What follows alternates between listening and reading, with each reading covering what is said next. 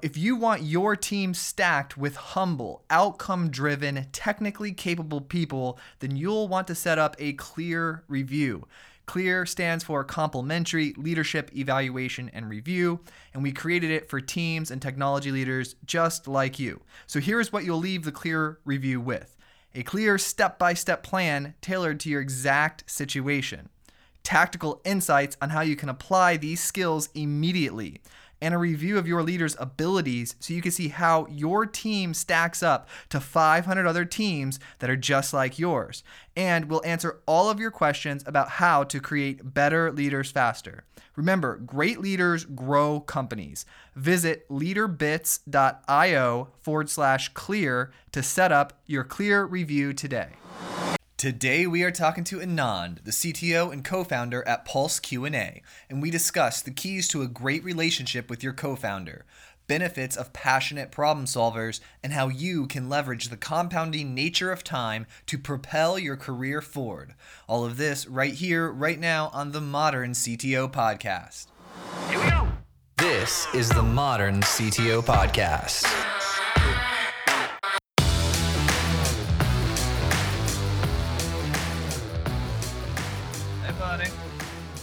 How's it going? Fantastic. How are you, my friend? I am good. How are you doing? Pretty good. My little girl got the chicken pox today, you know? Oh, I see. So, well, I've never had chicken pox. And I've never been vaccinated for it either. Stay away from small children. I know. I actually I'm at home today. I got back from the hospital recently. I randomly got a staph infection. What? And in my elbow, and it's been a week now, but my elbow still doesn't really bend and hurts very much. If I'm in an Uber, it hurts. I can't really get into a car, and I definitely can't rest my elbow on anything. But that's crazy. Do you know how it happened? No, it's like the most random thing. They said that you must have had a cut or something on your elbow, and this bacteria got in through it. But this is what they call superbug. I don't know if you've heard of those. Yeah. But these are staph bacteria that are resistant. I think they're called MSRA, and they're resistant to antibiotics. So it was really tough to get them out. But dude, that's crazy. Yeah, it's so random. But yeah, glad to be back, and I should be going into work starting next week. So. Well, that's good. Yeah. Good to have you. Good to have you back with the team, right? Yeah. Because in a startup, this is a long time to stay away. Right. Well, how long have you been away? I've been away for 2 weeks now. 2 weeks, yeah. But I've been working from home for a few days, and we'll be starting up soon. Well, luckily there's Slack, right? Luckily there's Slack, and it doesn't make up for the presence, which is really important. But yeah, all these tools really help. Zoom helps, so it's fine. And we have 2 engineers overseas, so that doesn't matter anyways with those guys. Yeah, I like it. We have some people remote too, and it's always an interesting dynamic mixing the in-office people culture with the remote people. But we've managed to do it through like stand-up meetings on Fridays where everybody videos in if they're not in person, and that's how we've connected our culture. That's great. So I've noticed that you have a bunch of CTO interviews up, and I noticed some great names in there. So congratulations on your success. How long have you been doing this? About a year, a little bit over a year and a half, maybe 2 years. I don't know. Time goes by really fast. Yeah, that's great. And do you generally interview CTOs from all kinds of company sizes, starting from small companies to large companies? Yeah, especially when we first started out, I started with some friends, some people that I knew, and then we branched out, and then slowly we started to get an audience, and then other CTOs with notable brands started to reach out and say, "Hey, can I come on the podcast?" And we're like, "Yeah, absolutely." And then it just kind of grew from there. Now we have like a 6-month waiting list. Wow. I know. It's crazy. Yeah. Well, I'm glad you could fit me in. No, right when I saw what you guys are doing with Pulse QA, I was like, this is really unique.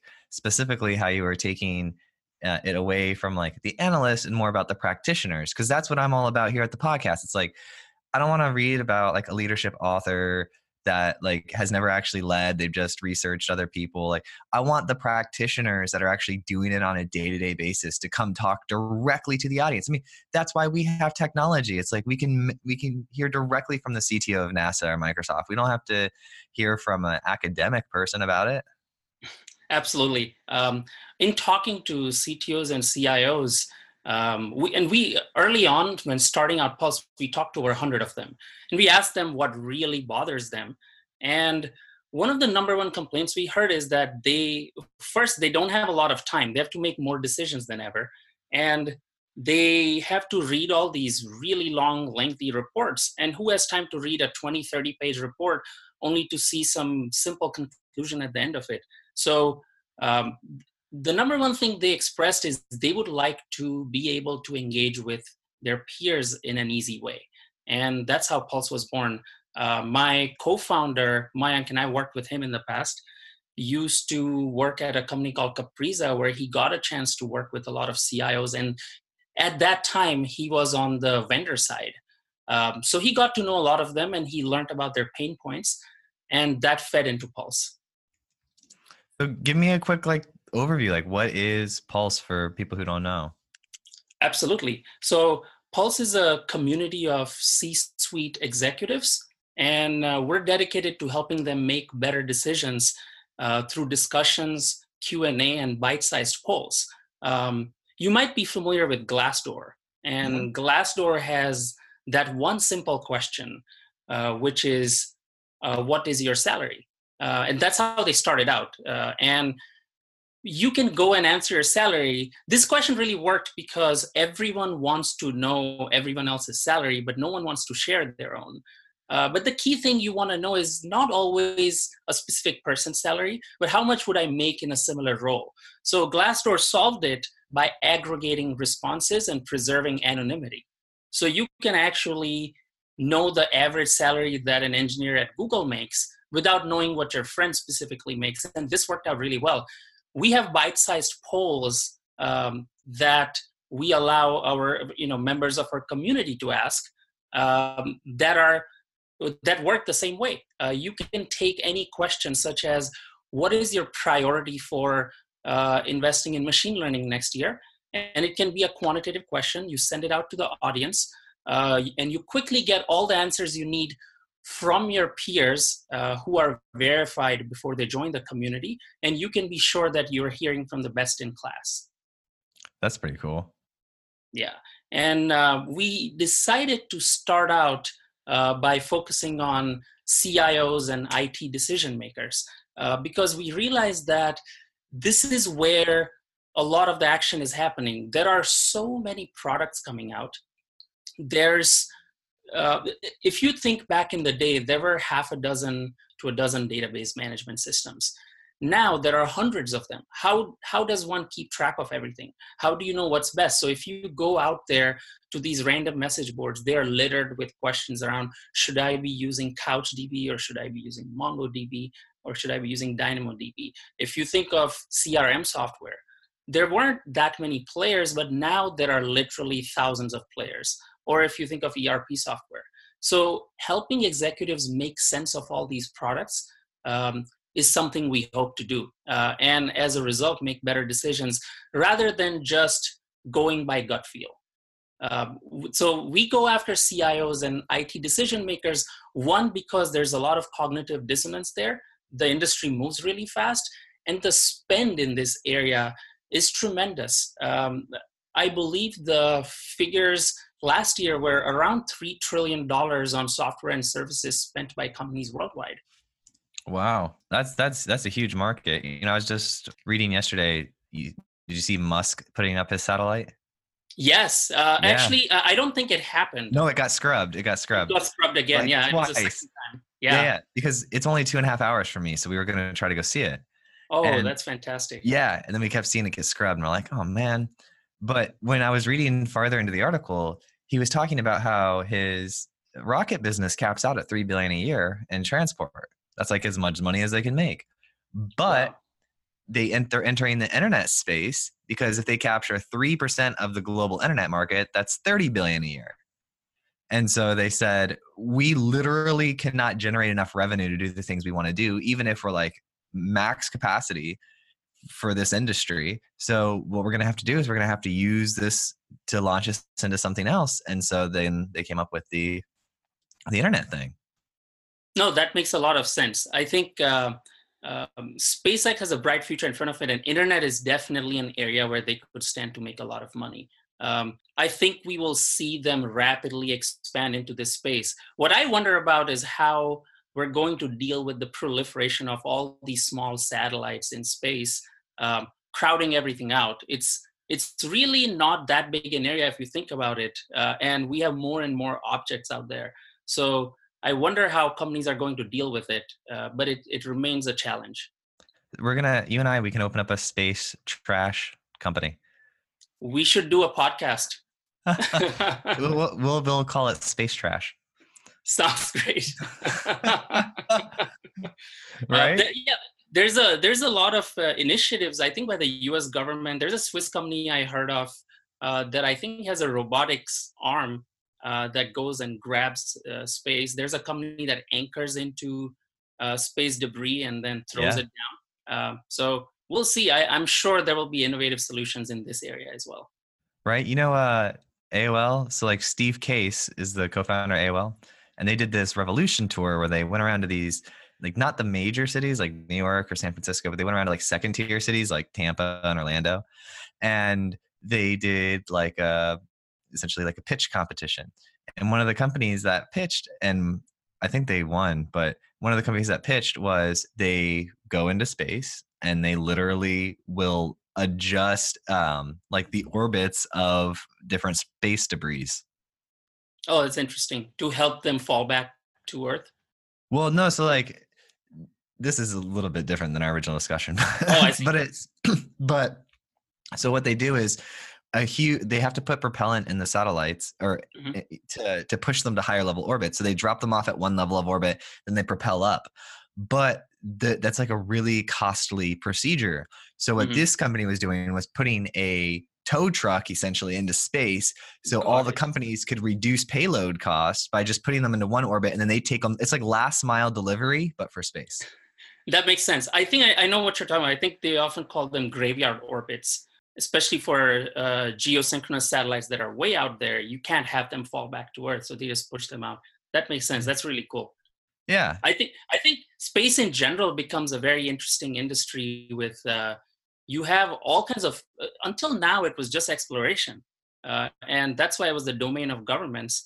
But it's been expanding into construction and manufacturing, and you have mining and transportation, even internet too. So all these new areas are opening up. I heard of a company that wants to open a luxury hotel in space. Where they'll have 4 people and 2 staff in the hotel, and you get to stay there for a week or so. That's pretty neat. That's pretty neat. I mean, I don't know if I'd do it. I'm looking forward to like when the hotel experience is equal to that on Earth, I will go. I would happily do it if I could afford it. It will be millions of dollars, but I would happily do it. It's one of my dreams to go up into space. Well, like we could build a trampoline. No, we'll get you there, man. All right, so we know this is a future poll that will probably happen on Pulse QA, right? Like how much will space disrupt your industry? As soon as we finish the podcast, I'm putting it up. Right. I'll tell you one company I saw. They built these little satellites, they put them up into space because it's only like $10,000 a pound. If you want to put something that's into space that's 10 pounds, it's like $100,000, right? But put your satellite into space.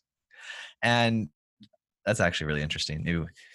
There's something that's more obtainable than the hotel, right? But you put it into space, and then it was tracking the ships like in the sea because they have these giant numbers on the side of them to identify the ships. And what they were doing was they were correlating the numbers on the ships to the ports that they were going to on the shipping logs. And then they could determine when a shipment would be late. Well, it turns out in the stock market, this is very useful if you've got raw materials that'll be delayed by a quarter because it'll adjust your earnings. And so they were using this like arbitrage of like knowing when the shipping would be delayed by using the satellites from space prior to the companies themselves actually knowing their shipment was delayed. That's fascinating. It reminds me of the hedge funds that look at the occupancy rate of parking lots. Yep. But taken to the next level. Yeah. That's fascinating. Like Ray Dalio with his measuring the water to like know the crops, like back in the 80s, measuring the water tables and predict the yields. He's like, all right, the farmers knew it yielded this when it rained this. And so he would know what the production cycle is going to be way before it ever, hit the market. So that's really interesting. That, and I've heard of companies looking into how deep oil storage tanks have been filled up to look into what the demand for oil will be in the future. We live in the most interesting time ever, don't we? I know. And very hard to predict what's going to come up next. Superbugs, space. The ingenuity of people can't be predicted. I hope there's not superbugs in space. I think there are, right? We've been hearing We've been hearing about that too. Actually, they can grow in space, and there have been some found on the International Space Station. Really? So it's an active area of research, yeah. Oh, man. Oh, you know what? I bet they bring a lot of drugs up into space because, like, you can't see a doctor. I bet they do. I bet you would need everything up there. This is one of the most fun and strange podcasts I've had. I really like you. All right. So you got to tell me, what are you learning from Pulse, right? You've got all these people, you're having these conversations, these polls. Like, what are some macro takeaways? So one thing we've learned is when we started this out, we didn't know what CIOs and CTOs would actually discuss on there. We just decided to let the audience take it somewhere. And initially, we found that people didn't actually just come up and start engaging, because why would you? There are so many sites out there. Why would you just come to Pulse, an unknown site, and engage? So initially, we went out there, talked to a lot of CIOs and CTOs. We've had some very interesting personalities who've helped us out in the past. The CIO of Palantir, the ex-CIO of Facebook, ex-CIO of Netflix, head of IT at Uber. So we've had some great people give us advice. And I'm struck by how helpful and generous with their time they are. And they agreed to help us seed some content early on. And that's how we kickstarted. We found out that Quora kickstarted the same way. So that's how we got started. And then once we had some seeded content, we were able to slowly get the community going. And what we noticed was that discussions fell into roughly three categories. I can put them into, one is the buckets of products and services. What product should I use in this category? What's the best product for me to use given my business use case for CRM and so on? Something about machine learning, for example. The second we see is around strategy. Many of these CIOs come from a technical background, but they don't have a lot of knowledge about how to work with the company strategy to achieve company goals. So they ask a lot of questions around this area. And the third thing we've observed is there's a lot of leadership questions because they suddenly see an increased team size and they want to know how to effectively communicate with their team, how to manage their team, and how to make sure their team morale is high and feels rewarded. So these are just some of the things we've observed. At the same time, what we notice is that CIOs engage on our site for different reasons. There are the very well-established CIOs. They don't need anything. The CIO of Palantir has already made it. They don't need anything from anyone else, but they go out there and they engage on the platform just to help out others. Mike Kale, for example, who was a CIO at Netflix, he goes out there and he just writes content to engage with others and help each other out. And that's his only motivation. He has no reason otherwise to go out there. He just wants to give back to the community and his peers. There are other CIOs who like to write on there because they want to be on the same platform as their heroes, the CIOs they aspire to be. So we see all kinds of different CIOs engaging for different reasons. And then we see we generally have, our audience is decision makers. So we go down as low as directors, but not below. And directors actually engage with products much more than CIOs, who can be sometimes somewhat divorced from the technical details. So we see more substantive discussions coming in from director and VP level folks. That's super interesting, right? Because you have this big network, you've got all these polls, you've got all this data, and then it groups into these three areas: products, services, strategy, leadership. And then you get the people who want to give back, who've already made it, and then you get the people who who are in the process of making a name for themselves, who want to be near the people who have made it, because that's what we want to do, right? You want to be close to the most successful people, figure out what they're doing, how they handled and made certain decisions, so that you can emulate that behavior and get similar results. Absolutely. And the other thing I would say that we've learned is that, like I said earlier, the CIOs just don't want to read these large reports. And the biggest company serving them until now has been a company called Gartner. I don't know if you've heard of it. Oh, yeah. They're a very old company. I think they were founded in the 70s. They make $3 billion in revenue every year. So they're not small, but they publish a quadrant. They call it the Magic Quadrant. And the way it works is that they cater to buyers and senders, or sellers or vendors. They cater to both sides. And this introduces a conflict of interest because on one hand, CIOs use this to reference the Magic Quadrant to find out what products they should be purchasing for their business. But the vendors can pay Gartner some money and get better placement on the Magic Quadrant. And this is a little bit like if you could pay Google to bump you up in the search results. Oh, you can? No, I'm just kidding. And the organic search results, I know what you mean. I'm sorry. The organic search results. But you know what I mean? And we've had a lot of leaders express frustration with this. They're aware that this is a problem, but they don't know what to do about it. On top of it, if you have to start out by paying $50,000 minimum annually to get a starting account with Gartner, and it only goes up from there. If you want a custom research report, they're going to give you a 30-page report, again, published by an analyst, as you said earlier. You're not hearing from the source, and you're not hearing what the future will be. You want to skate to where the puck will be. Instead, you hear something outdated from an analyst, and they are not actually real operators. So you're not getting the best-in-class info. And they're using secondhand information. Like, they didn't go through this. Like, absolutely. They either poll people who did, or they talk to the salespeople of the companies who are pushing whatever, check the boxes on their matrix, but they have no idea what it was actually like to go in through an implementation process. I mean, they say they talk to the past customers and all of that, but they're only giving you the best customers, right? Absolutely. What they end up doing is they call up other CIOs, get some info from them, put it into a document or a long report, and then share it. So why are CIOs actually paying for this if they're the ones actually coming up with the info? It doesn't make a lot of sense that you'd pay so much money, shell out so much money for a membership there.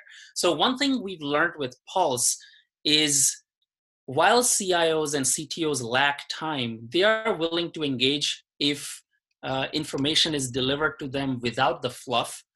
Just get right to the content, get right to the insights and conclusion, and just see the direct data and be able to filter the data. So we allow our users to go and filter the data they see by geography, because Europe behaves differently. Tech leaders in Asia are different from tech leaders in North America. You see variations based on company sizes too.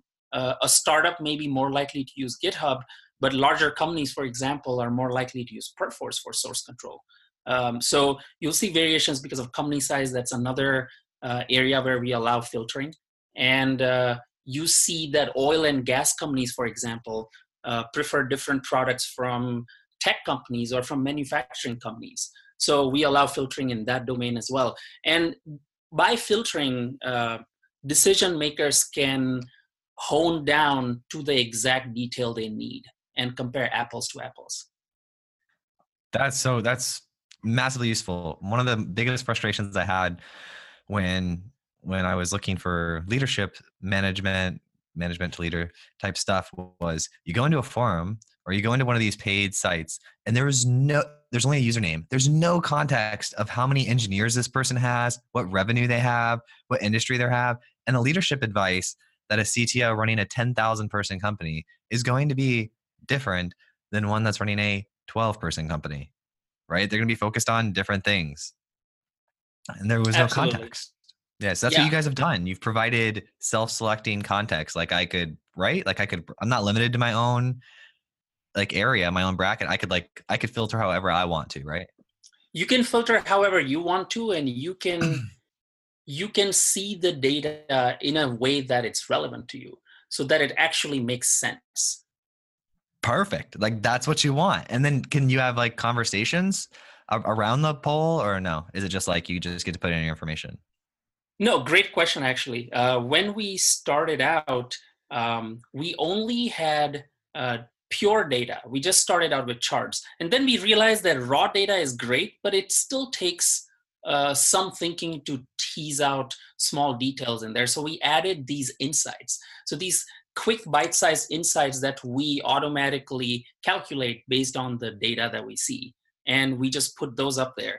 The insights are also relevant to the person looking at them. So if you're in manufacturing, you will see insights that are relevant to you based on manufacturing as an industry. If something stands out about others who were in manufacturing who've responded to this, we highlight that for you. So those insights really help. And then we realized that we should have discussions around it too. And now in hindsight, it feels silly that we didn't think of it immediately, but we allow discussions around these bite-sized polls as well.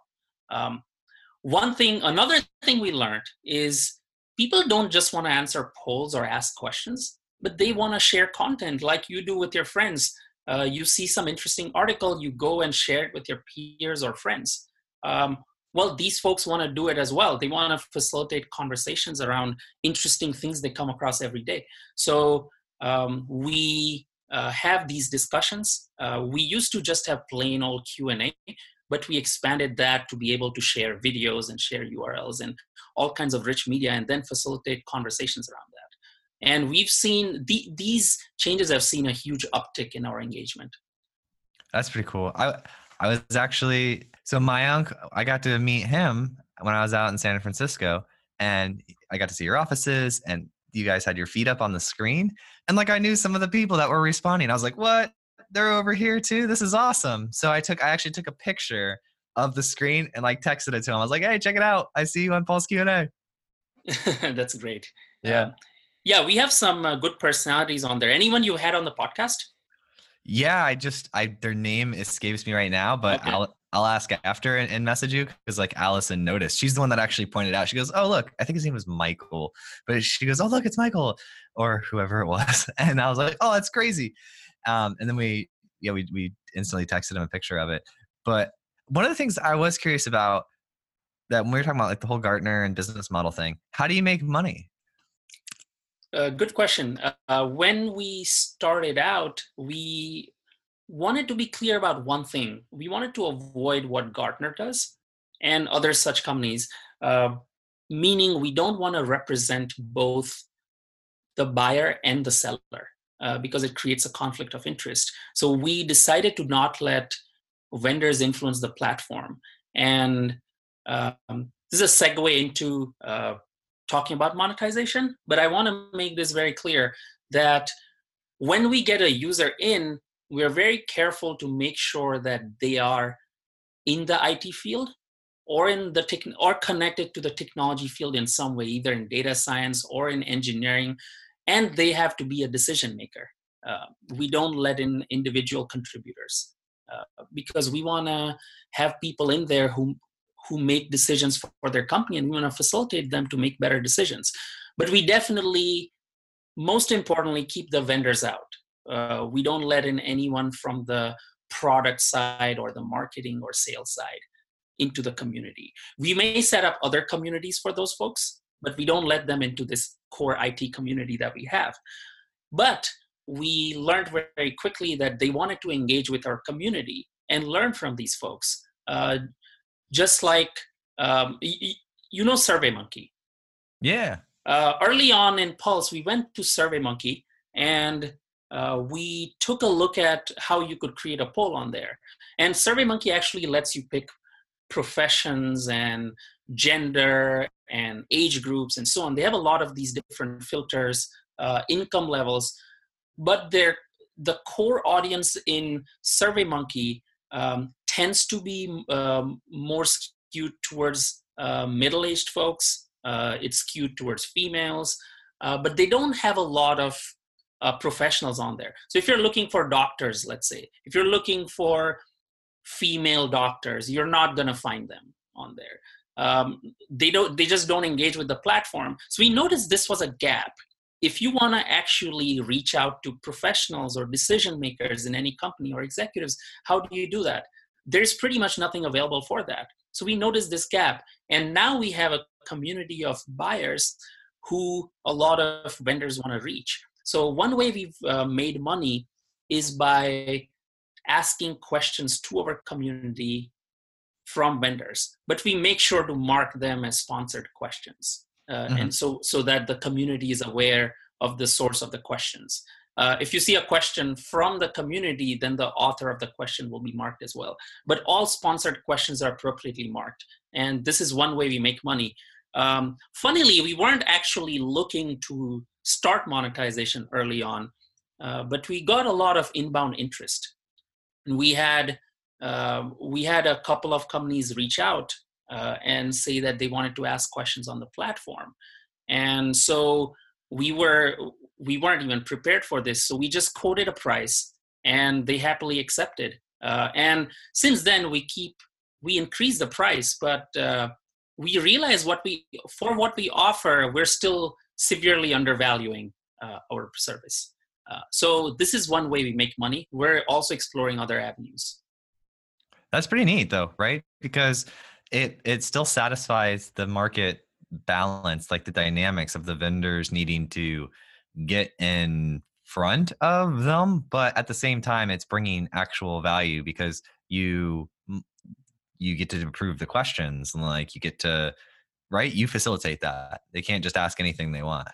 They can't just ask anything they want. And we've also been careful to make sure to only seed questions that are interesting to our audience. So these questions can get boring very quickly, as I think you were hinting at, in the sense of who are the folks who want to ask questions? Well, we have 3 types of folks who want to ask questions on the platform. One is the product side folks. And folks on the product side just want to refine their product roadmap and strategy. What features should we build out? What's interesting to our audience. And as they learn what features are most interesting to our audience, they will prioritize those features in their product roadmap. But then we have the marketing folks who want to refine their marketing message. What message resonates with you? But we're careful to not ask some really boring questions like, out of these 4 marketing messages, which one is most interesting to you? That's not of interest to our audience, and the engagement will go down pretty quickly if we have those sorts of questions. So we make sure to not put those kinds of questions on the platform. And the third group of folks asking questions are folks on the finance side. And they want to ask questions to understand what the buyers are thinking, so that maybe they can make better decisions on what companies to invest in, perhaps. Ooh, see, I was going to just buy an ad and ask the question, like, why would you not want to buy LeaderBiz? Like, just ask that question. Why would you not want to buy this product? And yeah, but no, your questions seem to engage, the community and offer value. So that's pretty cool. I'm actually like, I hate to like plug it a bunch, but I'm a fan of what you guys are doing. Like the moment I saw you, I got reached out to on Intercom on the chat, and I looked up the site and I was like, this is exactly it. Cause I felt sad for me, because like I had wanted to build a community, like a place to interact for the podcast and all of that, but there's so much traction with the podcast and doing everything and the speaking and all of that. I never got to build like a community where we could connect like on the website. I didn't want to do something like one of the standard boxed software, open source things and then maintain it. I just didn't feel like if I didn't put 100% into it, it wouldn't be interesting and hook people. It would just be something that ended up gathering cobwebs. But what you have done is just, you took it to a whole nother level. You really put 100% of the time into the fact that it's a community. So anyone that wants to go be a part of this community, how do they do that? You can just come to our site. It's www.pulse.qa, and pulse as in checking your pulse, PULSE.qa. So go out there, especially if you're an IT decision maker. We believe you will find a lot of value on our site. So just go out there, and we have 2 ways to log in. You can use your email or you can use LinkedIn to connect. Yeah. And you guys approve it too. Cause when I joined, it was like, oh, we're going to approve your account. So you like, not anybody can join. Yeah. And you've been a former CTO, or you have been in the technology industry, right? You're an engineer by training, I understand. Yeah. Yeah. So engineer by training, then built my first company and went from engineer to CTO essentially, and then scaled that, grew it, sold it. And then did that several more times, but as like an app agency. So I built an app agency, and then we worked with venture capital firms to help rewrite systems that were getting funded but needed to be rewritten. And then I started writing the blog, which turned into a book, and then that turned into the podcast. And then now we have about 11, 12 people here at the podcast, because that turned into a leadership company. So that's great. What happened is, like CTO of NASA comes on, shares the advice, Microsoft, all these great people share their advice. And then we had some CTOs, and they said, they had like 25 leaders. And they said, well, how do we get our leaders to do these things we hear you talking about on the commute? So we ended up like taking clips of the podcast and turning them into leadership challenges. And we built a data analytics platform. So like CTO will buy it, deploy it out to their direct reports. And then all their direct reports are taking these challenges every week, implementing concepts like giving credit to their team or individual ownership or autonomous leadership, just like this steady flow. And so it comes directly from the practitioners. Like somebody tries something new with their teams and it works really well, and then they scale it across organizations, and they come on the show and they share it. And then we put it into a format where people can replicate it and try it to see if it works with their team. So it's just this like best practices, weekly habit leadership thing. That's great. I like how aligned we are. Right? That's why I liked it so much. That is why I legitimately saw it. And then we looked at the industry, like MyGartner, right? Like who's MyGartner? MyGartner is like the leadership industry. It's an $18 billion industry. And they take this like concept of come to a workshop or a class, and we'll teach you for 8 hours or 16 hours. We'll do some trust falls. You'll learn the 80 things that leaders should do from this workbook. And then we'll quiz you on it. Then we'll give you a certificate that you're a great leader. And it's like, that is never how any leader became great. Right? Yeah. Like, have you ever had to take one of those workshops? No, I haven't actually. Oh, you're lucky. The trust falls are not fun. Thank God. Yeah. I've luckily avoided that. So what caused you to want to build the product? Like initially, like when did you first identify the gap and you're like, you know what, I'm actually going to go for this? I was working at Warner Brothers at the time. And I joined Warner Brothers, and that was my start in management. I joined Warner Brothers to build up their mobile engineering team. Warner Brothers Interactive Entertainment owns a lot of amazing IP. Game of Thrones, I didn't even know of this, but they own HBO, yeah. So they have Game of Thrones. They produced all the Harry Potter movies, so they have Harry Potter. They own DC Comics. So it's just the most fantastic IP you can imagine, and they had no presence on mobile. I have a background in mobile development and engineering, so I joined to build up their mobile teams. And I was working with 3 studios. NetherRealm, they make Mortal Kombat based in Chicago, WB Boston, and WBSF in San Francisco. And a couple of years in, I had worked with Mayank in the past at Cool Iris. And I don't know if you've heard of Cool Iris, but it was a pretty hot startup back in the day. They were acquired by Yahoo. And I used to work there with Mayank. Mayank was the founder of Cool Iris. And I'd stayed in Mayank. I stayed in touch with Mayank since he and I had a product engineer relationship, and it had worked really well.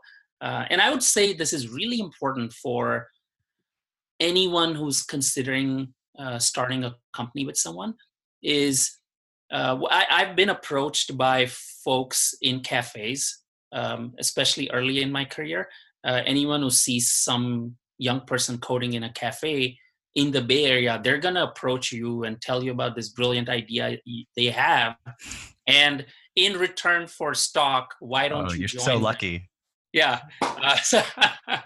So this happens a lot, and it can be tempting. I don't know why, but some people actually join companies this way. But you know nothing about the person, and you don't know if you can work together. When you actually found a company with a co-founder, it's like you're married, you're a couple. You're going to spend a lot of time with them, probably more than you spend with your spouse and Netflix and everything else and your friends combined. So when Mayank reached out to me, these things checked. I'd had a great working relationship with him, and he was a friend. And he reached out to me and he said, "Look, I've been working at Capriza." He told me all the things he had learned about CIOs and their pain points from working with them. That they're just unable to keep up with the proliferation of products out there, and they would love a platform which is an online community, and it's always on, so they don't have to wait for the next conference to learn from their peers.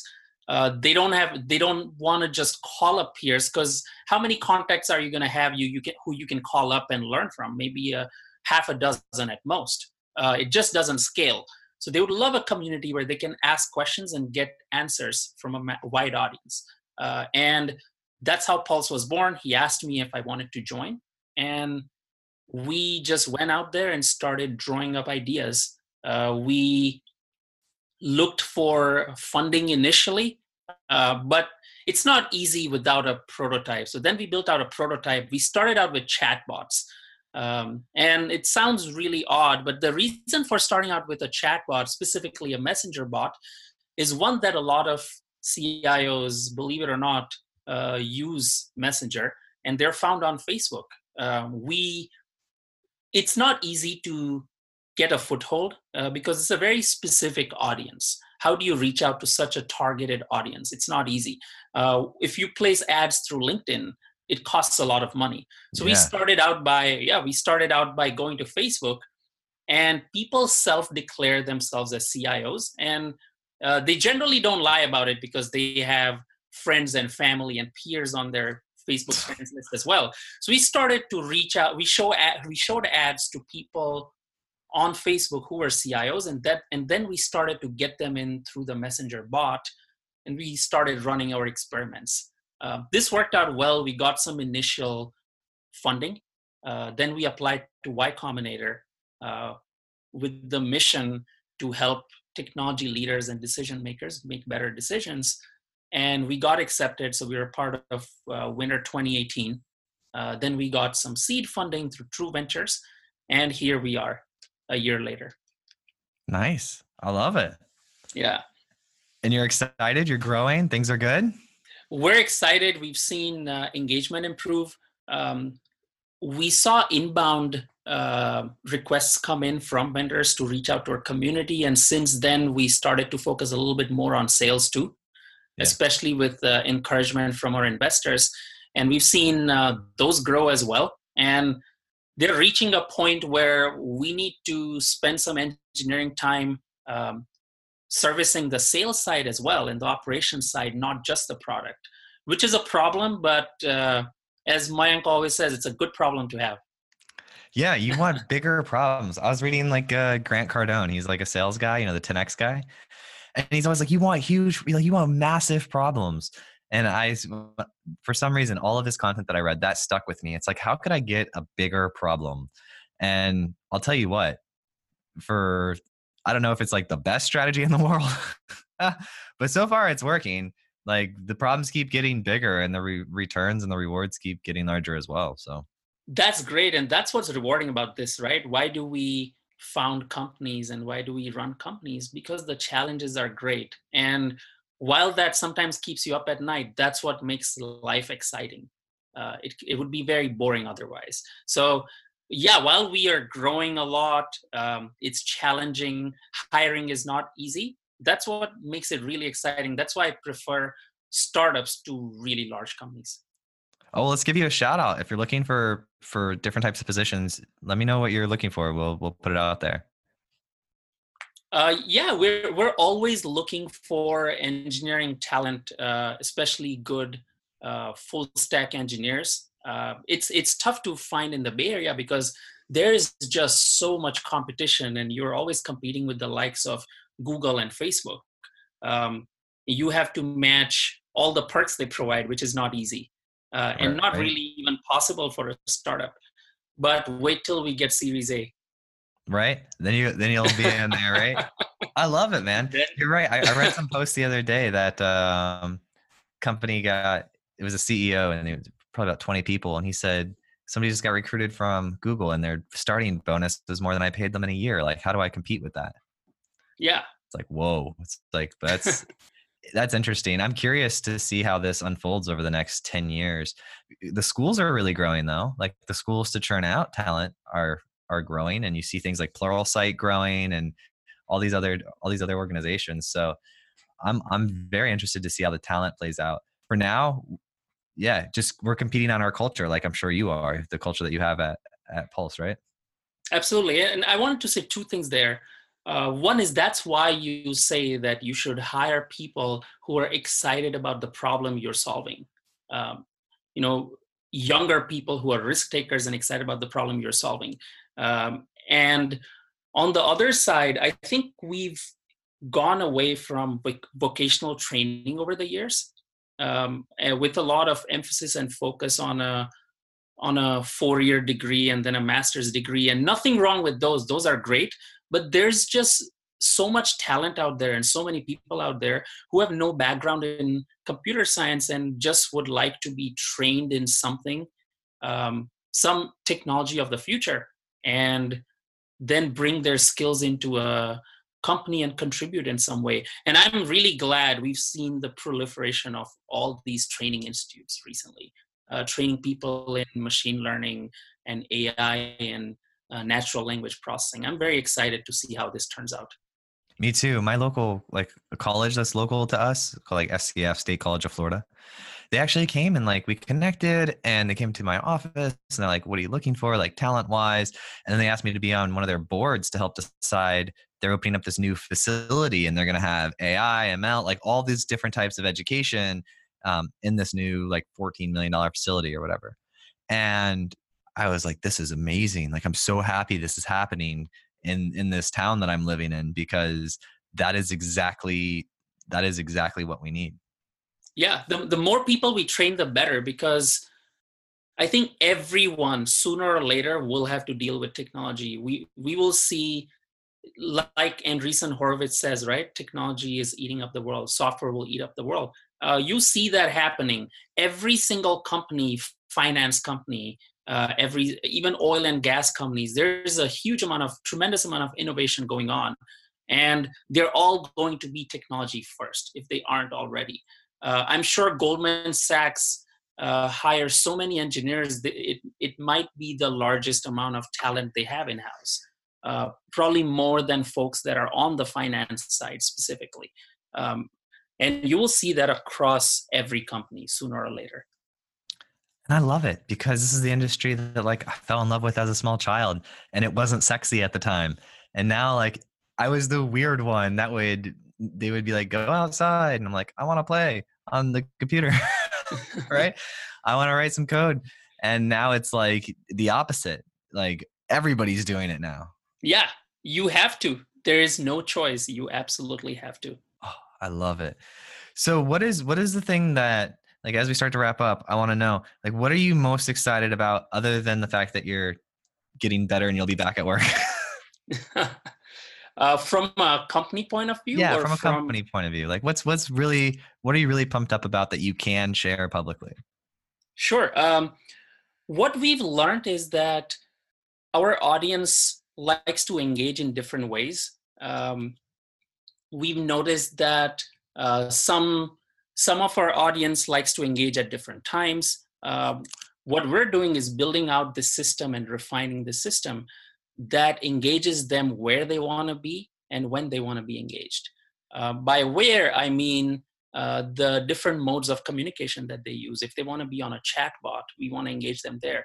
If they prefer the browser, then we have a Chrome plugin for them. If they would prefer to engage by email, then we want to engage them there. But we want to fit ourselves into their workflow. And this is the best way to improve engagement with our users. Aside from that, we want to understand what topics they're interested in and continually refine our feed so that they see things that are most relevant to them, and so they don't have to waste too much time. Quora has done an amazing job of this. I don't know if you use Quora, or if you haven't subscribed to their newsletter, please don't, because you will have to read it. If you start receiving it, you will have to read it. It's addictive?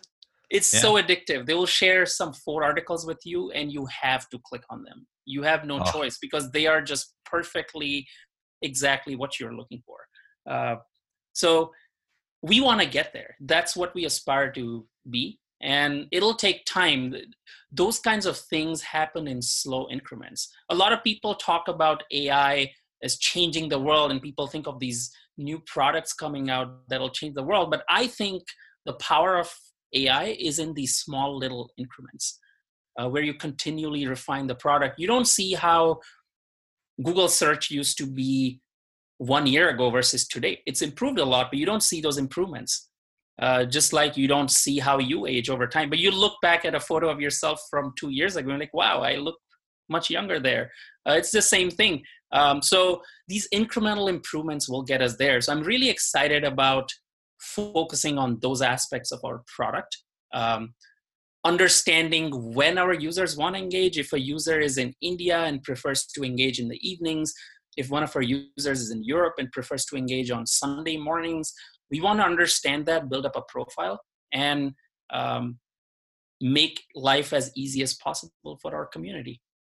Oh, I love it. And I love that you've picked up on like the compounding nature of time, right? Like you can only do things. So I'm 31 now. And so I'd say right around 29, 30, I realized that I can't do something with intensity. The only thing I can do is put like a small habit into place and then like watch it, right? Like I can't just go do something that I want to do. I have to just say, all right, if I actually want to pursue this, right? If I want to become, a better leader, or I want to grow a company, right? I can't just go do it with a big volume of intensity. I have to just develop a schedule and a routine that allows me to just put one little piece on it over and over. And then you look back at the books, right?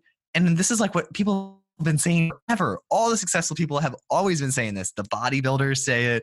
The people that have money and they practice, good finance tips say it. Like this has been something that's said forever, but it's just now becoming real to me. And it's very useful. I'm glad I found it out at like 29 versus like 50. No, absolutely. I think a lot of people look back and regret that they didn't put certain habits into place. And we all have some regrets, but I think you're absolutely right. You put some right incentives. Self-incentivization is very important. You put some right incentives and habits into place, and you will see the compounding effects of those play out over time. Oh, I love it. Anand, this has been a fantastic conversation, my friend. Thank you. Likewise, I've really enjoyed it. Thank you for having me on. The next time I'm in San Francisco, I'm going to let you know because I got to meet your co-founder, but I didn't get to meet you. Did I? You weren't there, right? I wasn't there, and I don't remember where I was at the time. But yeah, it's unfortunate I didn't get to meet you because he spoke very highly of you, and we should definitely grab a beer next time you're in town. Dude, we'll feel better. And when I'm out in San Francisco, I'll let you know and we'll talk soon. Well, thank you so much, Joel. Thank you so much. Talk soon. Hopefully see you soon. Bye. Bye.